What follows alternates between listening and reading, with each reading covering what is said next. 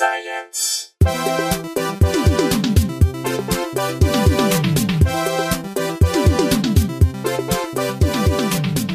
Hey everyone, welcome to Probably Science. I'm Matt Kirshen. I'm by myself. I'm in Melbourne. Andy's, I think, in Vietnam. I don't know where he is. He's somewhere traveling. I'm in the apartment of Carl Chandler. Do you say Chandler or Chandler? Chandler. Chandler. Yeah, because I'm Australian. Yep. The very Australian Melbourne comedian, comedy promoter, podcast host of Little Dum Dum Club, which is Australia's podcast. Is it? I don't know.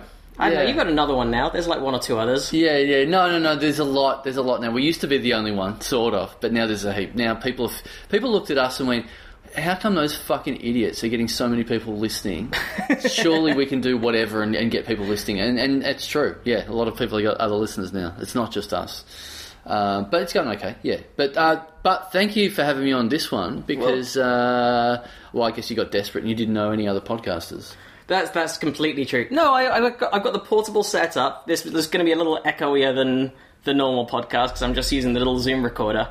But yeah, no, I haven't. I don't remember the last time we were in the same place. Yes.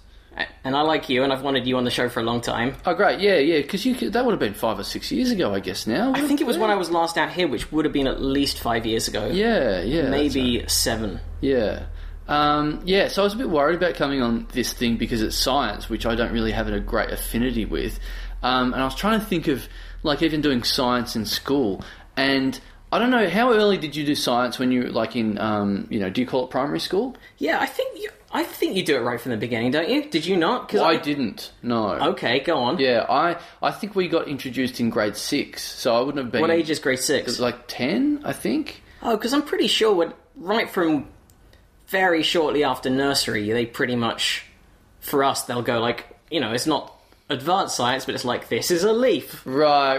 Well, to be honest, find other leaves. To be honest, I grew up in a country town, so they didn't teach us English until I was 8. Right. So, yeah. And also you had leaves down, so they didn't need to teach you that. Yeah. So I was trying to think. Yeah. So I didn't do anything sort of science until grade 6, till I was 10 years old. But I remember that the first day we had it was like, I wasn't a bad student when I was 10 years old. I was quite good. So the first test we ever had, I did quite well at it. And so right at that point, so I come from a country town, and right on the same sort of day, we had this big group sort of thing where a big bunch of city kids came to stay at our small country town, and I got a really good result on this science test, and so they sort of joined us all up and went, you can look after this guy who's like a fucking genius from Melbourne, this science genius, because you love science. You're the big science guy of this town now. Because I got one test, I did well on one test. Right, you correctly identified the stick. Yeah, totally. I was like, that's the sun and that's the moon. Whoa, settle down there, kid. Whoa, Einstein. Yeah. So we got paired up. Keep that to yourself in case the other villagers burn you. Yeah. I got paired up with this genius boffin from Melbourne. And it's like, yeah, you guys are now you have to stay together for the rest of the time, or whatever.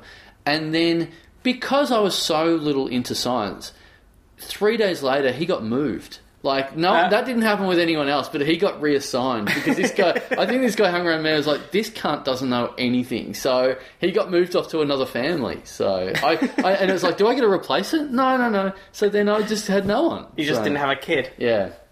You couldn't even, share a kid with one or the other? No, apparently I wasn't trusted enough to do that. So hopefully I'm sort of trying to lower your expectations of my science. No, you'll be far... I bet you're not even in the bottom 10 least sciencey people that we've had on the show. Oh, great, okay. I'd say. So what did you learn when you actually started in grade 6 then? What did they... Oh. Actually, what age... In Australia, what age do you stop having to do all the subjects? Oh, okay. So I think science becomes an elective maybe when you're in year 8 or year 9 or whatever. So that's when you're 12, 13, something like that. Oh, that's early. Yeah. So we get away with not having to know much. So you only had to do it for sort of 3 years. Yeah. Before you... Yeah. Until it became one of those subjects like maths where I was like, fuck, I need to get away with this from these subjects. I need to do more art, more English, more stuff that I'm not going to absolutely go shit at. See, I was the opposite. I was really bad at writing when I was a student, so anything that involved essays... Oh, really? Yeah. That's funny, and then you've turned up doing this. And now I write for a living, yeah. Yeah. Well, you know what? I did graphic design for a living for a long time before I got into comedy, and when I applied for stuff in uni, they're like, okay, how did you go in graphic design in year 11 and year 12? And I was like, I didn't do it.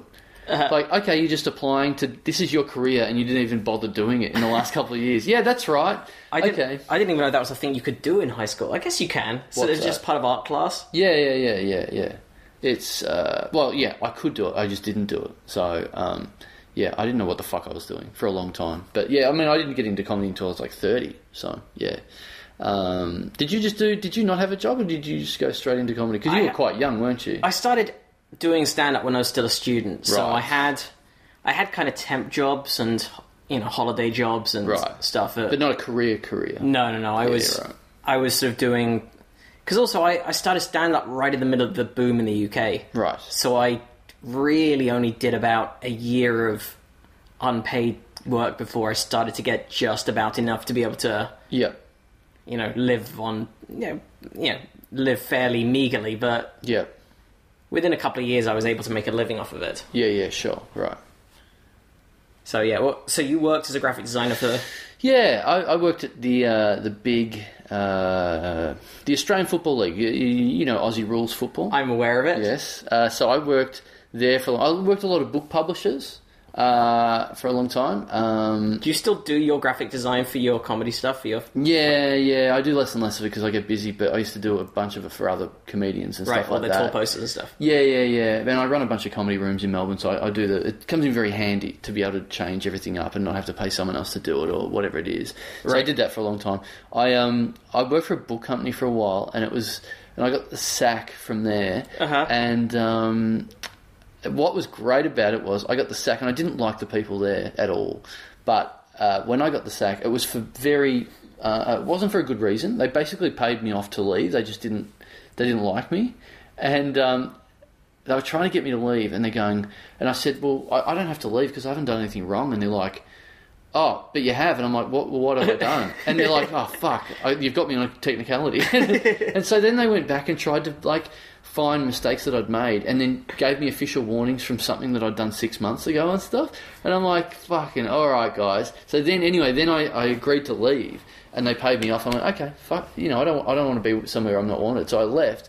But then I found out that I'd made this massive mistake, and that's what they could have fired me from. But the mistake hadn't come up yet. So what had happened was I'd spelt something wrong on the cover of a dictionary. The Oxford Dictionary. There was a typo on the Oxford Dictionary.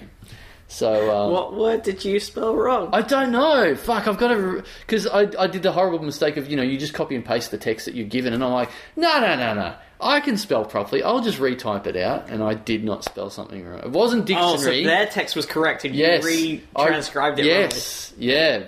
Brutal mistake. I don't know what the word was, but it wasn't Oxford, it wasn't dictionary. I know that. I'm going to move my laptop because the fan started to go and I don't want to get picked up in the mics.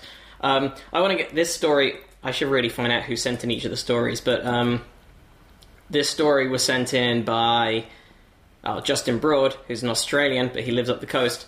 But 6 doctors swallowed and... It says pooped, but I hate that word. 6 doctors swallowed and shat out Lego minifigures so you don't have to. Right, okay. So earlier this year, 6 pediatric scientists decapitated 6 Lego would you call minifigures? They keep saying that, like the little Lego people. Why are they just calling it Lego people? Yeah. And they swallowed their heads to answer the question: how long does it take to poop a brick? Don't shit a brick. Have the courage. Yeah, and that's already a saying. Yeah. Easy. Just use shit a brick. Yeah, it's in there. You have that saying, shit a brick, don't you? Yeah, absolutely. Yeah. Lifescience.com and your cowardice. The answer is about 2 to 3 days. The researchers know this because they picked apart I hate the word poo as well. I know they can't just keep saying shit, but still. They picked it apart after swallowing the heads until all the yellow faces were retrieved. It was published in the Journal of Pediatrics and Child Health in an article titled "Everything is Awesome, Don't Forget the Lego." Oh, they have fun, those scientists. What is that? Is that a play on word? I don't understand. What's Everything is Awesome is a reference to the Lego movie. And the theme song. Right. Okay. Don't forget the Lego? I don't know about... what's that a reference to? I don't know. Listeners, probablyscience@gmail.com, help us out here. What is that a reference to? Tweet us at Probably It Science. sounds like it should be a pun, but I don't get what it is. It does, doesn't it? Don't forget the Lego. Okay, all right. So these scientists, Yes, they swallowed the heads themselves. they did it themselves. Why? But with So- everything else, don't you have other people to come in? You pay some sort of guinea pig to come in and do stuff.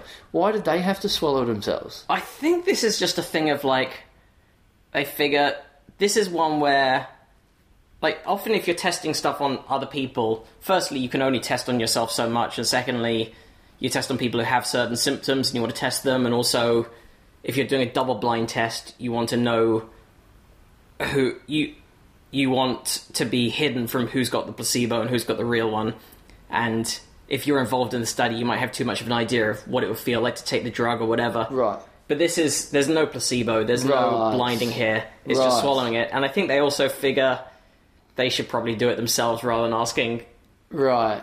Right. They probably just think, we're on a budget this week. We don't need Yeah. to spend unnecessary money on Lego shitting On people. paying volunteers Yeah. too.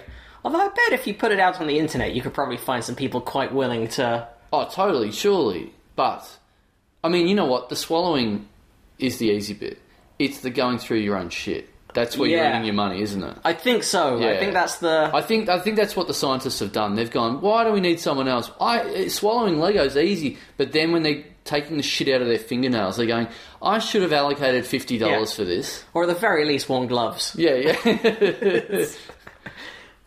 There's fucking heaps of backpackers out there that would go trawl through their own shit for plastic. Why the fuck did doctors... They should be stricken from the record immediately, because that's like a fucking IQ test right there. Yep, they did it though. Here's what Dr. Tessa Davis, who's one of them, said. This study was a bit of fun in the run-up to Christmas. Yeah, sounds like fun. But actually, we get children presenting to the emergency department every day with ingested foreign objects. According to a 2006 report in the journal Current Opinion in Pediatrics, about 100,000 people in the US ingest a non-edible object every year. About 80% of these cases occur in children aged 6 months to 3 years. Some swallowed objects like button batteries or someone else's medication can pose significant health risks that require swift medical intervention, but the most commonly swallowed objects, coins and tiny toy parts, often pass through the system without causing a disturbance. But Davis said there's hardly any scientific literature looking at the precise effects of swallowed toys. So to fill that gap, Davis... So this is what they're getting. Yeah. They're getting out, just the amount of days it takes for the Lego to come out. Is that what it is? I think so. Jesus Christ. Because it's just the Lego head, isn't it? It's not the body. It's not the full thing. It's not like a Lego structure. Yeah. It's just the head, which I guess is probably one of the easier things for a young child to swallow. Right. That would be way more interesting if they'd swallowed the whole body, because that's an adventure. That's like a movie. I think they should swallow multiple bodies and then have a race. And see Yes. who comes out first. Yes. That's exactly it. Swallow them in different orders and see if they come out in the same order if they cross somewhere in the stomach. Yeah, that should be the new cockfighting. That should be like a really long-form cockfighting. Swallow 2 Lego men, red one and a blue one, and bet on red or blue. Yeah. It does feel like something people gamble on in prison. Yes, yeah. Man, fuck. Do you have prisoner listeners on the show? I don't know if you're allowed to get podcasts in prison. That would also be a pretty dumb thing as well, though. Like, then you'd have to get someone to smuggle Lego men in a cake or whatever to get it in there. And then you get it caught, and it's like, why have you got Lego? Because we wanted to make a race. Oh, fuck. Yeah, okay, like, don't. Put me in solitaire. It was for modelling. We weren't going to eat them and do shit races. Lego shit races. Is that what it would be called? In fact, to be honest, I don't know why I even suggested that as a possibility. Yes. Man, that's a fucking genuinely good idea. It is. If you have any friends in prison who need to pass the time and pass the Lego people... Yeah. Because also that's perhaps a little bit better than 2 different people swallowing a Lego man each and then having to watch them as they individually shit one out earlier. You know what I mean? I think. But I guess then again, if you can possibly shit out 2 Lego men at the same time. And then it's just I guess that's a 1-1 draw and you have to start again. Yeah, well, here's the other problem. I'm glad we're getting all the problems out of the way before we go out. Before we put and it out to the really, world. and launch this awesome new sport. Before we start the league. Yeah. Before we reach out to sponsors. Yeah. Before we get this properly branded, let's troubleshoot this before Coca-Cola come in and go, this is the problem we have with this. Exactly. No, don't get me wrong. We absolutely want to attach our name to this project. Yeah. However, we do have some reservations about... Here's First question, when they come out, when you started with red and blue ones, they're both brown. What do we do now? Rinse them off. All right, we're back on board. Yeah, great. Now, here's my problem, and this will particularly be in a prison setting. Well, I guess in any setting. How do you avoid cheating? How do you avoid someone getting a spare red or blue Lego person and inserting it? Fuck, that would be a desperate man to cheat at shit Lego racing though. Fuck. That's low. That's the lowest form of cheating you could do. You'd be thinking Lance Armstrong's a fucking hero compared to the guy who cheated at shit Lego racing. Fuck. That's a desperate man. I bet it's people in prison, I guess. Yeah. I guess they've done worse to get there. You're getting time extended on your sentence for Yeah. thumbing a blue Lego man up yourself. Yeah, totally. All right. Push it out. So here's how they did it. In a coordinated event, each researcher swallowed a single smiling Lego head one morning. For the 3 days before that, each participant had kept a detailed stool diary to monitor the hardness and frequency of their bowel movements. To do so, they used a custom rating system they called, here we go, the Stool Hardness and Transit Scale, aka SHAT. Oh, well, there you go. So you can put that in the article, but you still have to say the poo. So that's why they were using poop early on, because if they didn't want to confuse you with two uses of the word shat. Oh, there that's you go. true. Yeah, so to distinguish between the past tense of the verb and the scale. So after swallowing the Lego heads, each researcher monitored and shat rated every bowel movement until each head was successfully retrieved on the other side. Brackets, with one exception. Interesting. All right. The story... So what they're saying is that is swallowing a Lego head affecting the rest of their shit? Is that what's happening? Well, I think that's what they wanted to... What they wanted to find out is how long does it take to pass through the system, and does it affect the rest of your digestive process? Right. So the methods of retrieval were up to the participants. They choose between plastic bags, tongue depressors, and chopsticks. So if they had have brought this case study in grade 6 when I first got into science, I would still have my Melbourne science buddy, because I'd be fucking interested in science. You'd be like, I think I've got this. Yeah, totally. Instead of doing fucking chemicals and stuff, if you're going to shit a Lego, fuck, grade 6, that is absolutely in your hitting zone. It really is. So it took Davis, who we mentioned earlier, Dr. Davis, only 2 bowel movements to recapture her Lego head, which gave her a find and retrieval time, aka fart score. Oh, nice. Right? Of I'm going 1.42 days. to assume that some of these have been reverse engineered. They really have. This is a common theme in science in general. This has come up on the podcast quite a lot, of the very contrived acronyms that science people have come up with. Right. And this is where they get their kicks, scientists. Apart from swallowing Lego heads. It is 100% something that a certain proportion of scientists are very proud of. Right. NASA's full of it. Oh, really? Yeah, all of their probes and things like that. It's not like quite fart and shat, but a lot of their stuff has some quirky acronym that is incredibly contrived. They've put adjectives in there. And well, you would like to think if you're dealing with probes, then there's room for a bit of toilet humour, surely. There is, and they mostly avoid it, so fair play to NASA on that, but they definitely come up with some very contrived acronyms. So, 2 participants found their heads after a single bowel movement, which occurred between 27 and 32 hours after the initial swallowing. So they don't shit for 27 or 32 hours? Yeah. Is that delaying your shit by doing that? Or, I don't know. Some people are not that regular. I mean, I know some people. I've got friends that are not that regular. I'm pretty lucky. I'm at least once a day. Yeah. Good. Yeah. Good for you. Nice. Thank you. I am too. Yeah. We're in the regular club. Yeah, but then again, then is there room for cheating as well? Is there room for a bit of? Has someone been pruned? You know, would that be a term? You know, no pruning. Have they been juicing? Have they been prune juicing? Yeah. Yeah. So one participant never found the head. Ah! Never found it. Right. According to Davis, he had to search his stool every time for 2 weeks. But then never found it. I presume that meant that he must have lost it. It must have been inside someone and he just missed it. Yeah. Because it's just like a pea, isn't it? It's very you small. can't imagine it's still inside, because otherwise they'd be concerned about that, right? Would that come up on does plastic come up on an X-ray that's that small?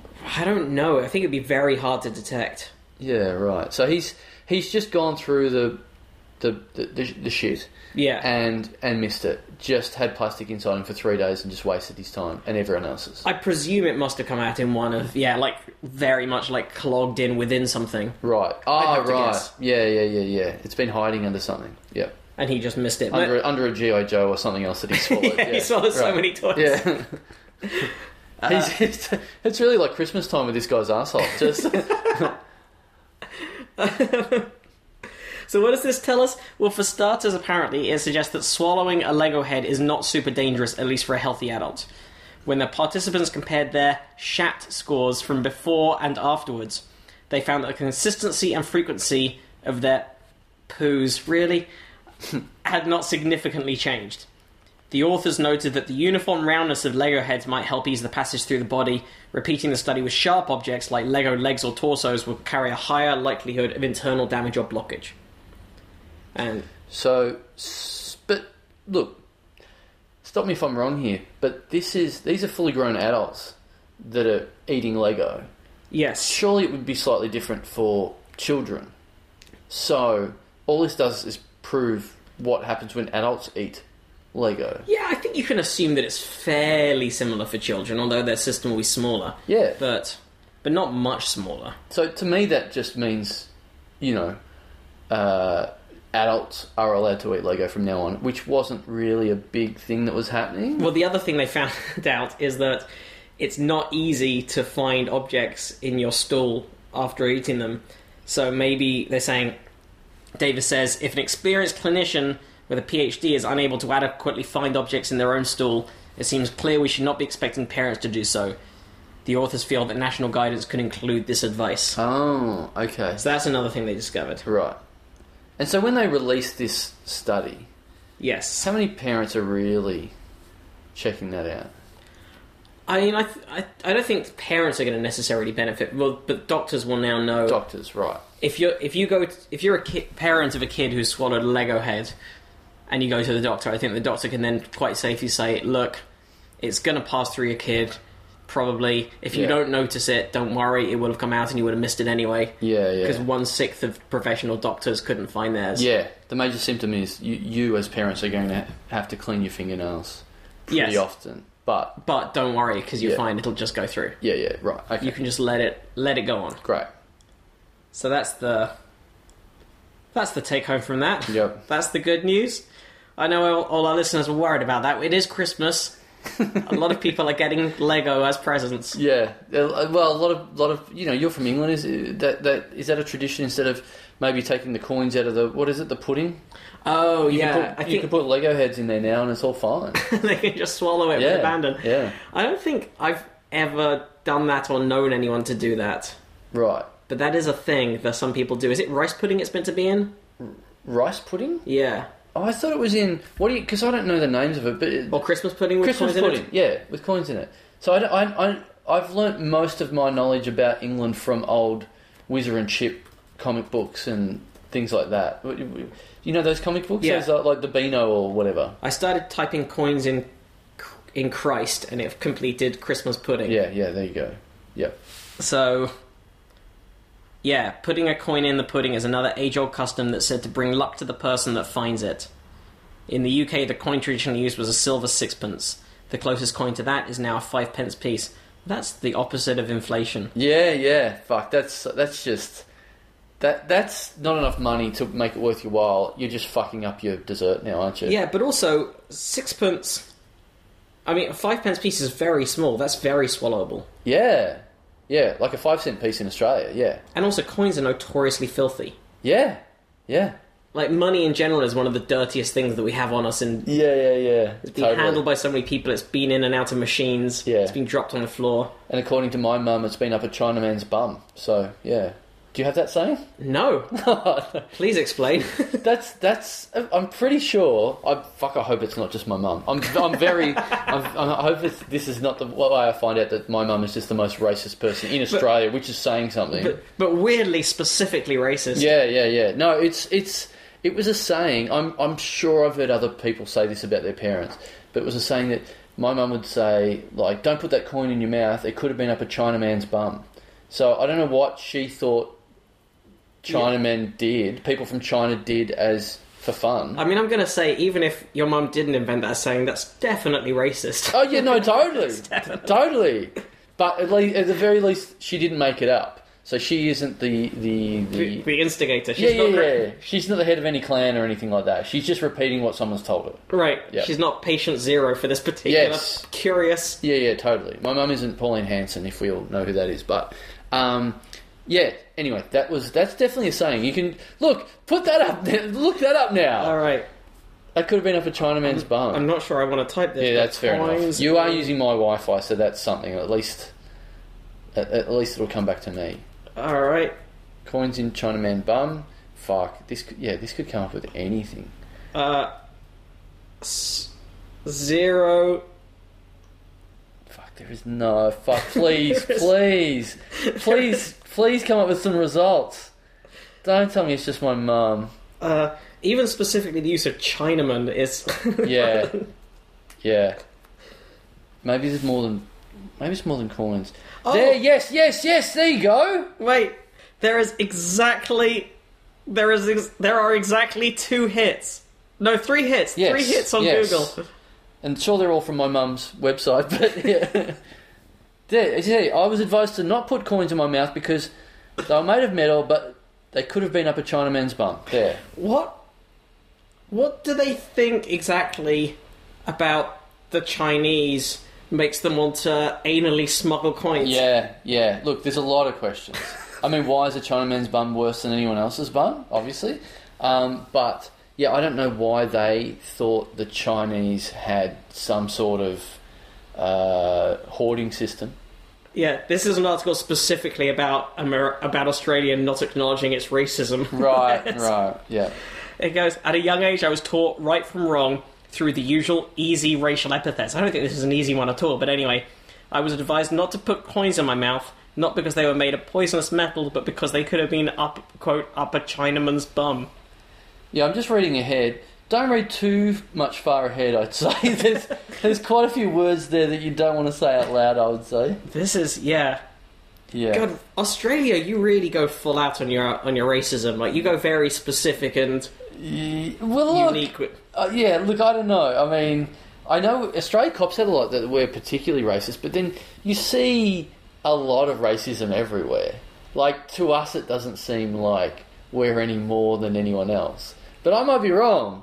But, you know, I mean, I'm a big soccer fan. I just saw, you know, the English Premier League footage of Raheem Sterling.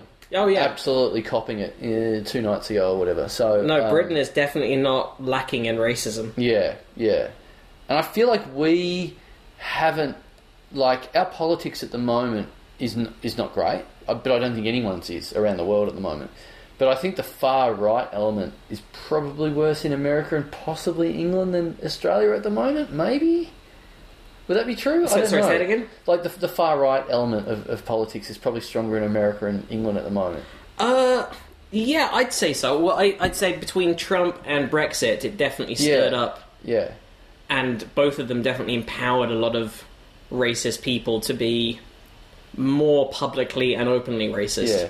I guess my argument here is, yes, we are racist, but no more racist than the other racist places. It's not a strong argument. It's fully accepting that we're no good, but what I'm trying to say is everyone else is no good as well. Yeah, I think that's fair. But, wow, we've all learnt a new expression. Yeah. Never to be used, hopefully, but you know of it. Yeah. Yeah, it's now... Here we go. I'm not even going to link to the articles about it in the show notes. You can... Because that references a lot more racism as well. Yeah. Just accept that's the thing. Yeah, I remember my Uncle Harry, my great Uncle Harry, when I was a kid, used to sing a song that we basically like, sing that Chinaman song, and we loved it. And now looking back, you're like, oh, that is very racist. That is just a straight up racist song. What is the song? Sorry, is it the song that a Chinese musician has written? Or No. It's a song about, and again, like, even the term, again, not Chinese man, Chinaman, which in itself is a very strong pointer that it's about to be very racist. And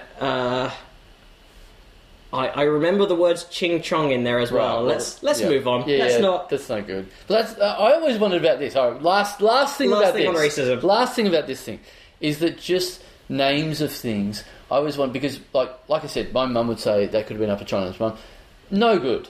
But my dad would say whenever he was talking about like Chinese food or whatever it was, he would or Chinese people that had made the food, particularly, he would say, "Oh, I love the food that the Chinese make," and it sounds racist, but I'm not sure if it is. I just think that's a dumb way of saying something. Chinese without the S. Without the S. That's Is that racist? I don't know. Is that racist or just dumb? Or just a mispronunciation? I think it feels like it's just a mispronunciation, right. But... He would say, the Chinese.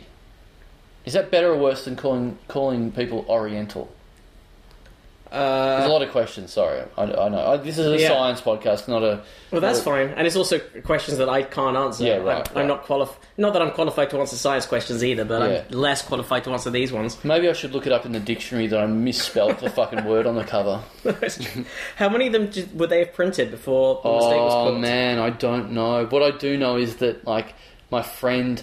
that still worked there hit me up weeks later to go, man, you got out at the right time, because you would have absolutely copped a fizz, because the whole factory sat around and recovered the dictionary for a full couple of days. Fuck.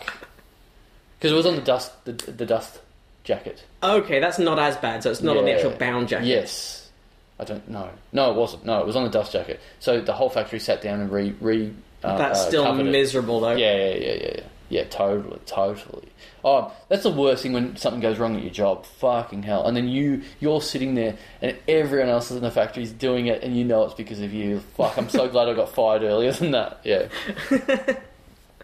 There are some other things you can put in Christmas pudding, apparently.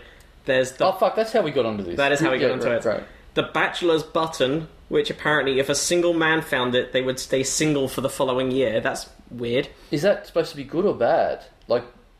Back then... Yeah, that's bad, I think. That's bad. Also, the spinster's or old maid's thimble, which if a single woman found it, they would stay single for the following year. That definitely would have been bad back in the day. Yeah, no, that was sort bad. Yeah. Cursed pudding. Yeah. Why do we need any of these to happen? And then a ring, if a single person found this, it would mean you would get married in the following year. It can also mean you will be rich for the following year. Okay. But only for the following year. So something horrible is going to happen at the turn of midnight. Yeah. This is a real, like, horoscope. This is before they had a horoscope, so they just had puddings. They just had desserts and metal. Yeah. They're going to bring this back. It's the only way they could predict stuff, was to hide various trinkets inside their food. Yeah, hide whatever is on the floor of the cupboard in the closet and just chuck it in dessert, and then decide what that means while it's cooking. Yeah.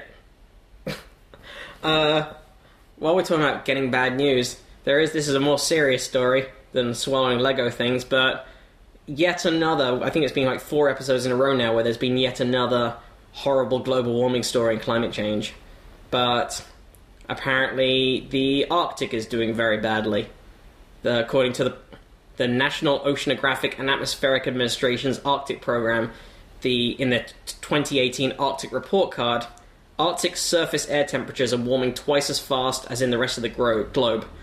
Populations of wild reindeer and caribou have tumbled by 50% over the last 2 decades, and the Arctic is setting new records all the time. Air temperatures from 2014 to 2018 were warmer than in any prior date back to 1900. The past 12 years have shown the lowest extents on records of Arctic sea ice, and the Greenland's ice sheet is melting faster than it has in 350 years. Which means the Arctic is no longer returning to the extensively frozen regions of past decades. And the loss of the region's sea ice as well is drastic. The winter's maximum sea ice of 2018 measured in March, was the second lowest in 39 years of record keeping, behind only last year. Well, I didn't think I'd say this, but can we go back to talking about racism against Chinese people? Because that was more uplifting than this. It's much more uplifting. It is horrifying. And right now, it's snowing in the west coast of America, which is enough to make people go, and they say there's global warming. Meanwhile, on the other hemisphere, where we are right now, it's unpleasantly roasting. Yes, it's just... I mean, we're just into... I get scared of summer. I fucking hate summer. My parents are on a farm, in a big farm by themselves, and they're getting on, and every summer I'm always like, fucking hell, this is going to be bad news one of these years. I hate the heat. Whenever it gets to high 30s, I just associate that with absolute fear. Yeah, because I feel like it is so much worse than it was when I was a kid. Yeah, like totally. Each summer seems to be hotter with a couple of like fluctuations. Yeah, totally. Yeah, I think the same thing. I always compare it to as a kid and thinking, fuck, we did not. I don't remember hiding in the house. Like, I literally just hide in the house all day whenever it's bad like that, 38 degrees, 40 degrees, anything like that. But I have this weird thing where I go to Thailand a lot, where, you know, you're close to the equator, it's always high temperature. But over there, I feel like that's fine. Like, every day's going to be really hot. And my brain says, that's cool, because you're on holiday. You're allowed to be hot all the time. But when I'm back in Melbourne, I'm like, this is the fucking worst. I fucking hate it. I hate it being hot here. Well, because you've got to work and do things in this temperature here. You can't just sit in a pool. Yes. And, of course, being comedians, you are not allowed to wear shorts on stage. So it really affects our livelihood as well. Right. Yeah. We're the real victims of this whole thing. Yeah, totally. Yeah, forget the polar bears. I'm sure they're not catching any food any day, but we're having to swelter on stage for up to 5 minutes. Oh, it's the worst. It's, there are comics who sometimes wear shorts on stage, but it looks weird. It's bad. Look, and I'm a big I run a bunch of comedy rooms in Melbourne, and so I'm a bit old school with at least that rule. Like, you know, you get your kids trying to come on with songs, and I'm like, look, I don't want to be old man Chandler, but come on. We should point out here that thongs in Australia means flip-flops. Yes, sorry, yes, flip-flops and shorts. Yeah, man, it just looks like you're not a pro. It looks like you've just walked in off the street and you're going to ask people for money on stage. And sure, Greg Fleet, comedian, does that, but the rest of us are not supposed to do that. But then Greg Fleet literally does then ask people for money. That's what I'm saying. That's what I'm saying. Oh, sorry. Yeah, he does it off stage, but sometimes he does it on stage as well. He's did you know his daughter's had about 12 birthdays this year? It's interesting. Yeah, anyway. Always looking for a present for her, is my point. Gotcha. Yep. Greg Fleet, just to fill people in. Phenomenal comic. Very funny guy. Very lovely guy. Has his issues with heroin. Yeah. Which he's pretty open about. He's done whole shows about it. I don't think we're speaking behind his back in any way. Oh, it's the first I've heard about it. But anyway. He's, yeah, he does have a surprising number of emergencies that need coming up for us. Yes, totally. It's almost a rite of passage as a comedian in Melbourne to be hit up by Greg Fleet for $20. So, yeah. Some people are very happy about it, and some people avoid it. I've managed to avoid it as much as I can, but yeah. Shall we move on from the horrible climate change story? Fuck. Because this is a fun one. This is, I should see who actually sent this in. Little B story. Oh, I don't know who sent it in. Sorry, listener. Whoever sent it in, thank you very much, because it's a fun story. But, Michael Smout. There we go. So all your stories are sent in by listeners, are they? Well, not all of them, but enough normally. It's been a few weeks since we recorded one, so we've got more than enough to cover this episode with just ones that people sent in. Because I work on a TV show in Australia where we cover news stories, and what happens is something similar to this. Mm-hmm. You go in, because you go onto science websites as well, but you're always looking for news for that night. And it's such a pain in the ass because you go and find this great... You go, oh, great, I've got this Lego head story. Yeah. And then they look at it and go, that is 6 hours too old for us to use. And you're like, fuck! So they've got very strict rules about that. So that's the big advantage you have in science stories, is that there isn't really such a thing as breaking news. Yes. Yeah, right. It's not like...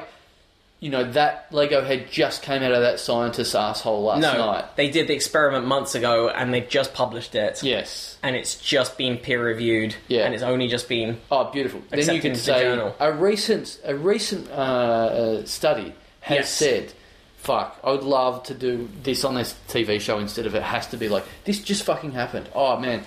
The amount of great stories that you're not allowed to do because it didn't happen 6 hours ago, it fucking kills me. It's, yeah, I feel like that writing on Jim's show in America. Oh, of course. Yes. Because we're a weekly show, so we'll start writing on stories. We start the process of writing each episode 6 days beforehand. Yep. Because we record on Tuesdays, and then Wednesday morning we start discussing, hey, what might we talk about for this episode? Yes. And we're moving away from topical as much as possible for that reason, because, we'll have an idea on Wednesday and Thursday, and if it's anything political, it's just not current by Saturday. And all the other shows have had a go at it by then. Yeah, well, that's the other thing. So sometimes something breaks on Monday night or Sunday night, and then you're like, okay, we'll write it up on Monday, or we'll get a jump on all the other shows. Yeah. But otherwise, we're going way more general now, because it's... Yeah. So what you're saying is Lego Head is going to end up in the next episode. Lego Head might make it. Yeah, great. Well, I mean, we're not on for another 3 months, but, Fuck. If the show comes back and that's on the first episode, we know you guys have gotten fucking desperate. So lazy. So lazy. So, rebel honeybee workers lay eggs when their queen is away. In a colony of European honeybees, only the queen lays eggs that hatch into female workers who maintain the hive and nurse the young. But at times, a colony experiences periods of queenlessness when the old queen has left and the new one isn't ready. Some of the queens left behind worker daughters seize this chance to lay their own eggs, and sometimes in an entirely new colony. So the workers' opportunistic egg-laying behaviour was discovered in 2012. There you go, for something that's... Right up to date. Yep. It's only just been published. By researchers led by evolutionary biologist Karolina Kozłowska of... Jesus Christ, how do you pronounce this university? It's in Poland, in Krakow. Jagiellonian? I think that's a good go. I think I'm within a couple of... Yeah. I'm within 20% of how that might be. You've used all the letters, that's fine. Yeah. I used the letters in the right order. Whether I hit them correctly in any way, who knows? With no queen around to release the chemicals that stunt workers' ovarian growths, I didn't realise that's what happens. The queen stops the workers from growing ovaries. The rebel workers can lay eggs. Wow. You know what? I'm hearing this story and I'm saving questions, and that was one of my questions. How did the other ones know not to lay any eggs? Apparently the queen gives off some kind of suppressor chemical. Wow. So they can't. The queen's like some sort of fucking James Bond fucking villain or something. Yeah. Stopping anyone from laying anything. So... Since the rebel workers do not mate as a queen bee would, they produce only sons that live only to mate. A departed queen's replacement comes from a group of daughters born to fight one another until one survivor becomes the new queen.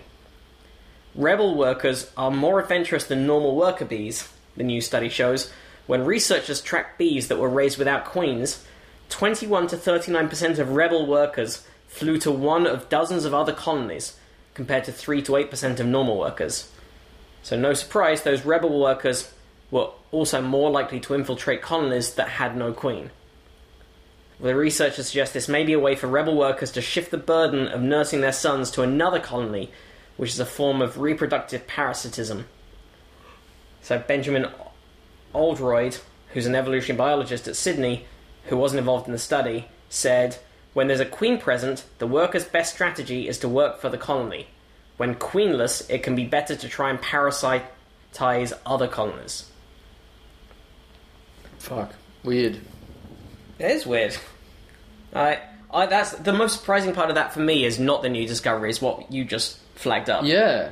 Which is that queens sort of dominate the entire hive by pumping out some kind of chemical that stops ovaries from growing in there. Yeah. Like, to have that skill is well, put it this way, those other bees would be getting a lot of those coins in their Christmas pudding next year. The ones that say that they're single or whatever. Barren one. Yeah, barren coins or barren.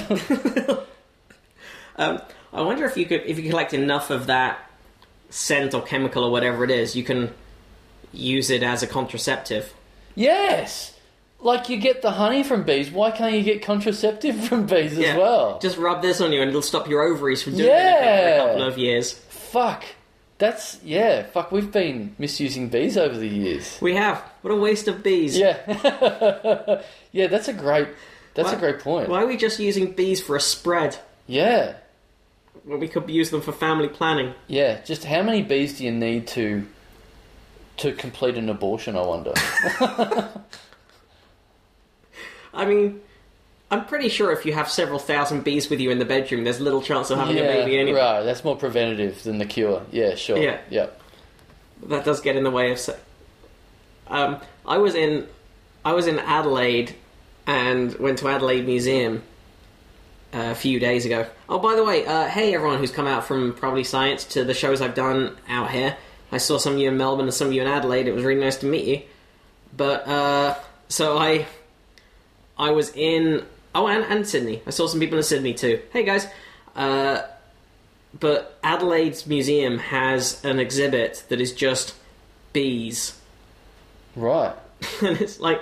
They actually have a similar one in the Horniman Museum in South London, but it's just a hive, but the front of the hive is covered in clear perspex, so you can see into it. And then they have like a tube coming out of the hive that goes to the outside of the window, and it's all clear plastic. So it's basically... The hive is indoors, but their route in and out of the outside is through this perspex tube that you can see through. So you basically just spend some time just looking really closely at bees. Yeah, right. And they're flying in and out, and they're just, jumping over each other and that kind of thing. Yep. But... It's just like a butterfly house, but for bees. Yeah, but it's all behind perspex, so you can get right up to... inches away from them, but you're protected from it. Great. So thus being, what you need to change from the butterfly house idea, because you don't want to be amongst the bees. Yeah, that's why your bee house failed. Yeah. Remember, you just send the kids in there and then there's just thousands of bees? Yeah. That was not a lot of repeat customers. Yeah. No, I mean, you got the money initially. Yeah. Fair play to you, you got it started. Yeah, they either chose not to come back or could not physically come back. Yeah. But it did make me realise, I don't like bees. I know they're very valuable and they're very important to the ecosystem, but it was nerve-wracking being that close to them even though I was protected. Yeah. And it made me realise how terrifying, people who do a beard of bees. Yeah. How much self-control you have to just stand in there and... Yeah, and, I mean, do people still do beards of bees? I'm pretty sure they do. Because that definitely... if they've gotten rid of coins in puddings, they should definitely have gotten rid of beards of bees. Because, I mean, us just talking about coins in puddings, we're going, fuck, as if you would do that. They're dirty, you can swallow them, it's a stupid, antiquated sort of a old-school horoscope that we don't need anymore. But people are still going, no, beard of bees is a good idea. The first thing... The first thing it auto-completed when I started typing most recent beard of bees was most recent bearded president. Oh. Who it turns out, the last president to wear a full beard in office. Pause the podcast right now if you want to try and guess. Alright, we're back. It was Benjamin Harrison, who served from 1889 to 1893. And who's the most recent beard of bees president? Beard... Has a president ever had a beard of bees? I don't know if they have, actually. And Democrats, I know the primaries are going to be coming around very soon. You're going to need something spectacular to make sure you take on Trump. Yeah. If you're trying to appeal to people who want a really bad person as their president, someone with a beard of bees would be comparable to Trump. You would definitely draw a crowd, and I would say CNN would find you compelling. Yeah. You'd get the idiot vote, maybe. Some of the idiot vote off Trump. Yeah. You would definitely... Yeah, you'd get the idiot vote. You'd get Guinness sponsorship, which is crucial. Right. Why would you get Guinness sponsorship? Well, because Yeah. Although maybe you then need a record beard of bees. Yeah. not just an average, smallish beard of bees. Yeah. Here we go. I'm going to look up beard of bees world record. So the world record would just be the amount of bees. So the I would say there's records for amount and duration. Duration, of course, right. And that duration, that's the easy job for Guinness. Counting bees. Counting bees is hard, yeah. That's the tough job. Phil McCabe, this is in the Irish Times. Phil McCabe, Ireland's bee man, and there's a picture of him entirely covered in bees. It's a picture of him. But this is his obituary. But it does look like... Hey, what did he die of? Quick, let's find out. It turns out it apparently wasn't a bee-related illness. Oh, really? No. Phil McCabe, who just died suddenly after a short illness, was the best-known and most respected expert in beekeeping. Was the short illness brought on by 1 million stings to his face? Because I would say that's bee-related. Oh, well, you can connect anything to that if you're using that logic. Come on now. There's no necessary reason that the 1 million stings to his face are connected to the million bees that he had on his face. Does it say what? Is there anything there? Does it say why? It was just after a short illness, it says. But it doesn't say what the illness was. It does not. Well, hang on, let's see. So he reached his largest audience through his regular contributions to Mooney Goes Wild on RTE Radio 1, where he kept listeners informed and entertained with his beekeeping tips and stories. Was he sprayed with an overdose of birth control from the queen bee? His ovaries dried up. Yeah. McCabe was the main driver behind the successful bid to bring the Apimondia World Conference for Beekeepers to the RDS in Ballsbridge in August 2005. At that opening event, he spoke about the direct impact of declining bee numbers to human existence. Well, that is a thing. That's an important thing. Bee numbers declining. He explained how 1/3 of all food produced in the world is pollinated, and 70% of that work is carried out by honeybees. Just a great voice, though, to put that message out there. Guys, it's really serious. The world needs bees. The numbers are declining. Anyway, I'm going to put 1 billion of them on my face right now. Oh, you're taking this one seriously? You'd think if they're that necessary for horticulture, you probably want them to be out in the wild rather than stuck to your chin. It seems like you've got a few spare, just looking at your face right now. Shouldn't they be doing something more important? Shouldn't you be running between fields right now? Yeah. You get your own beard and let them do their job and save the fucking world. It does not say anything about how he died. But he did... That's definitely bee-related then. If they're keeping that off the bio, this is Big B. Big B's talking here, trying to make it look like the easiest job in the world to stick bees to your face. It's not deadly, it's fine. It's a cover-up. This guy died in his sleep, under 1 billion bees. But, yeah. Under a bee blanket. Yeah. In his bee bed. Yeah. When he died when trying to shave off some of the bees with his razor. And his razor was made of bees, by the way. So, yeah, that was the problem. So, in 2005, he attempted to beat the Guinness Book of Records for the largest number of bees attached to his body in what is called a bee beard. Recorded... I think it's actually called a beard of bees, but either works. It just sounds like a stutter otherwise, doesn't it? Yeah. His bee beard. Recorded live for the Mooney Goes Wild program and later included in the RTE Radio 1 documentary on McCabe, the Bee Man.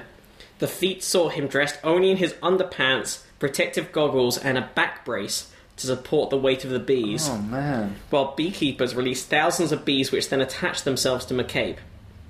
He didn't beat the world record. Oh, God. But he did raise funds for the international charities Botha and Bees for Development. I'm sure I pronounced that first word wrongly because it's Irish. Who set up this competition when they said, this is the way to have the biggest beard? By the way, you can only be in your underwear. You need to need to take all your clothes off. How the fuck does that work? Because otherwise it wouldn't be sexy. Right. This is like the swimsuit competition of the bee beard. Yeah, he also has to talk about his hopes and fears and answer questions from the judges. Right. The judges also being bees. Right. He has to talk about world peace whilst just being in his Y fronts and 1 billion bees on his body. Right, okay, right. I can't think of... The only thing I can think of worse than having a beard of bees is failing to beat the record. Yeah. losing in your underwear. In your underwear, covered in bees. What is it? I genuinely don't know why. Surely if you're going to have a bit of bees, you need as much protective clothing. Like you just said, you went to see the bees. There's perspex in between you. This guy is being recommended to take all of his clothes off before the bees go onto his body. Maybe that's one of Guinness's rules there. Fuck. They're sexy rules. They really want to make you earn the record. Right. I don't know, maybe there is a thing about you can't have loose clothing because what if the bee gets underneath it? What if you start putting a few bees in your pocket and taking them home with you? They don't want people shoplifting bees. Oh, yeah, because it's going to be hard to count the number of bees in and out. Yeah, right, okay. Well, that makes complete sense. I'll withdraw my question. There's, I don't know if we have time to fit one more story, but like since I was just in Adelaide, Adelaide will be the home of Australia's new space agency. Right. They're our most futuristic city. Totally. They're not. They do have, in Adelaide Museum, there was also Andy Thomas, who was an Adelaide-born Australian astronaut. I think Australia's first person on the space station. Yes, yeah. So that was all they needed to have a wing of the Adelaide Museum that was just space. Right, yep. Our very first satellite, says someone in this article, says Minister for Industry, Science and Technology, Karen Andrews. Our first satellite was launched into space from, how do you pronounce that town? Woomera. There you go. In just over half a century ago. So South Australia has demonstrated a very long history in space. Now look, this is sort of to your, I guess most of your listeners are either English or American? I'd say we've got more American listeners than anywhere else, but that's just because there's more Americans than... Yes. Okay. Well, to you American listeners, having Adelaide as your big space capital is like in America having... What's a bad town?